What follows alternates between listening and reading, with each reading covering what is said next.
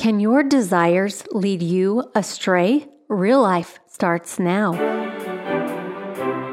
Welcome to Real Life with evangelists Ann and Kathleen Lay, where people with real problems find answers in a real God.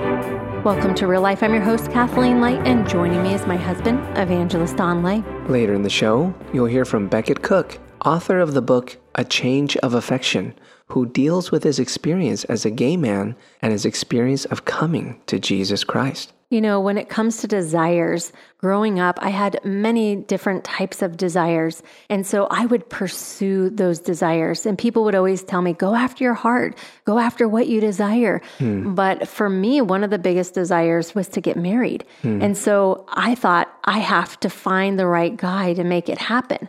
And so I would chase after relationships thinking, well, this is the desire of my heart. But I always found myself with a broken heart in those desires.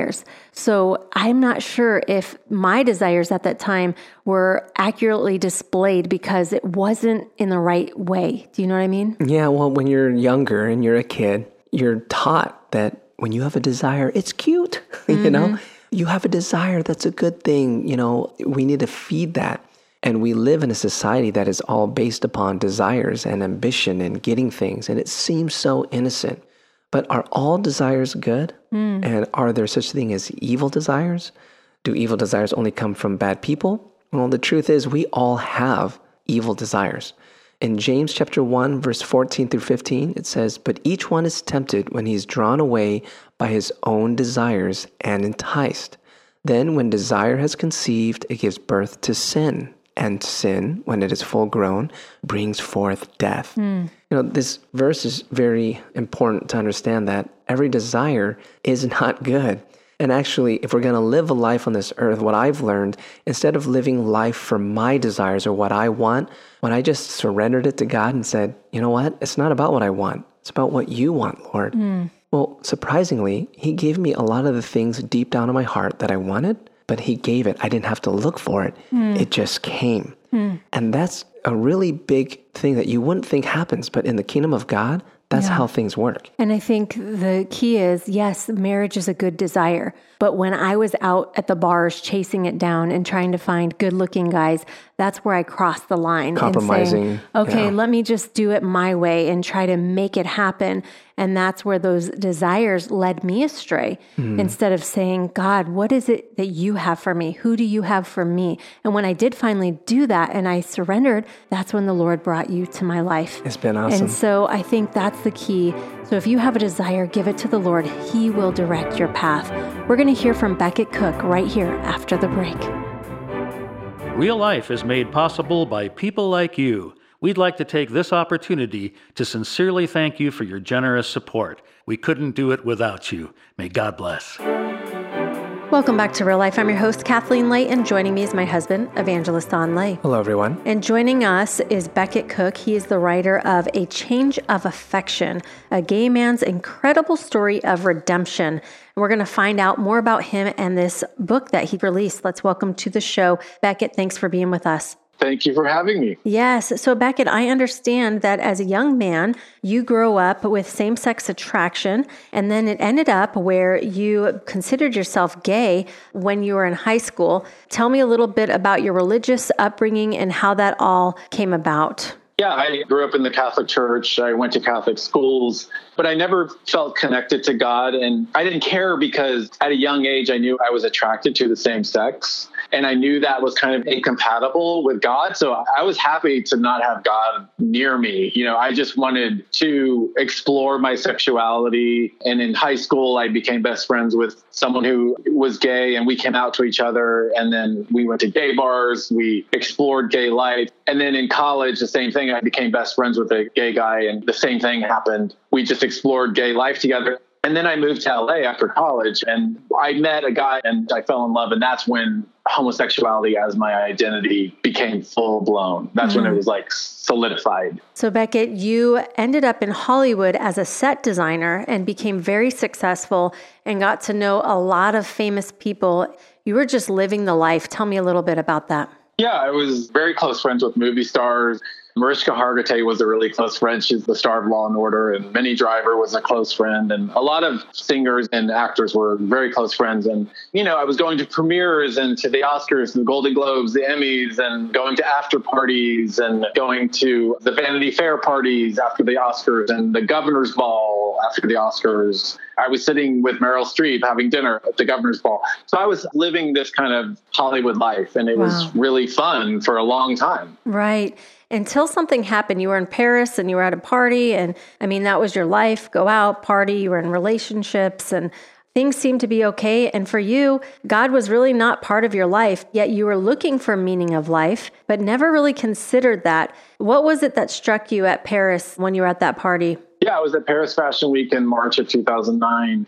I went to a bunch of the shows, went to parties, the after parties. I was at one after party in particular one night. Everyone was there from the fashion world, having the times of their lives, allegedly. And I just felt a total wave of emptiness kind of come over me. And I felt like, is that all there is? Like, I've been doing these parties and going to all these things and meeting all these people and traveling the world for so many years. But why do I feel empty? Why do I feel like completely empty? And so that was the turning point in my life. Wow. So about 6 months later, you're in California, you go to have coffee with one of your best friends, and he was also gay. He considered himself gay. And there were some Christian people there doing a Bible study, and they invited you to church. You ended up going to church, actually, after a long conversation about what the gospel was, what their beliefs were. You go to church, and you had this radical encounter with God where you heard him speak to you at the church.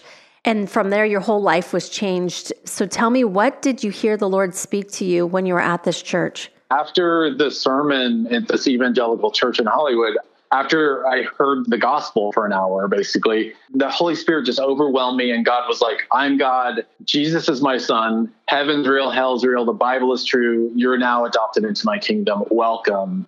And I just started bawling and bawling and bawling and bawling for the next 25 minutes. And it was like this intense encounter with the living God. I was just like, God, I'm all in. Like, this is amazing. Wow. That's amazing. And you knew that from that moment, life was going to be different from that point on. Yeah, I knew that I was no longer going to be pursuing a life of homosexuality. I was completely done with that. In that moment, I just knew that it was a sin and that it was not a part of my life, and I didn't care. I was like, I just met Jesus. I don't care about that. I want to be close to him. Yeah. And so that changed everything. Wow. That's and amazing. You continued to feel his presence, and he filled you and gave you that purpose you were looking for. And you realized, okay, my identity is in Jesus, not in what I do. And you gave up everything to follow him, which is what we need to do if we want to follow the Lord. That's what he calls give us. it up, give up those things that we really want and desire. But through that, you've written a book. And in this book, you actually talk about your testimony in more detail.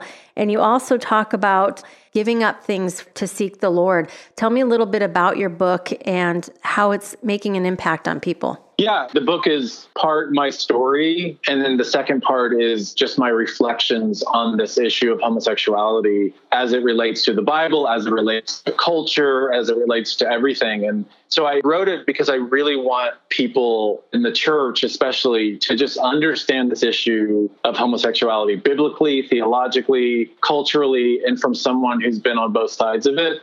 And so the book is just kind of like a love story, really. It's like my love story to God and his love story with me. And I just hope that the book would just edify people and help them understand the blind spots that we don't really see, because we're in a culture right now. We're in a very specific time in history and a very specific culture. And, you know, we have blind spots. And so I try to just really expose those blind spots that we have as Christians and as non-believers of like how powerful the culture is and how it's really blinding us to the truth. Wow, that's so good. And I know, Beckett, that you are willing to go speak at different conferences and different places. And I'd like for you to let everyone know where they can get your book, A Change of Affection, A Gay Man's Incredible Story of Redemption, where they can get that book and how they can reach out to you to have you speak. Yes, the book is available at Amazon or Barnes & Noble or christianbook.com or any other bookstore. And my website is beckettcook.com, and Beckett is with one T.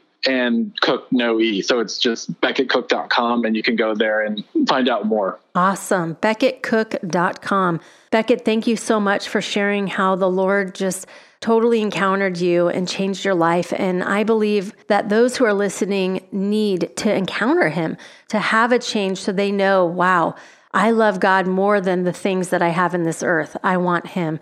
And we're going to pray for them right now. Thank you so much for being with us, Beckett. Thank you. That's such a wonderful book. I really love the title of his book, A Change of Affection. Mm-hmm. But in reality, no matter what it is, whether it's same-sex attraction or it could just be the things of this world, whatever it is, if our affections, if our love in our heart is for the things of this world, well, then that love is going to be attached to something that's passing away. Mm-hmm. Those things are going to pass. Right. And the truth is that there is only one who will be eternal, and that is God. Mm-hmm. And he's calling us to be with him, to focus our affections with him.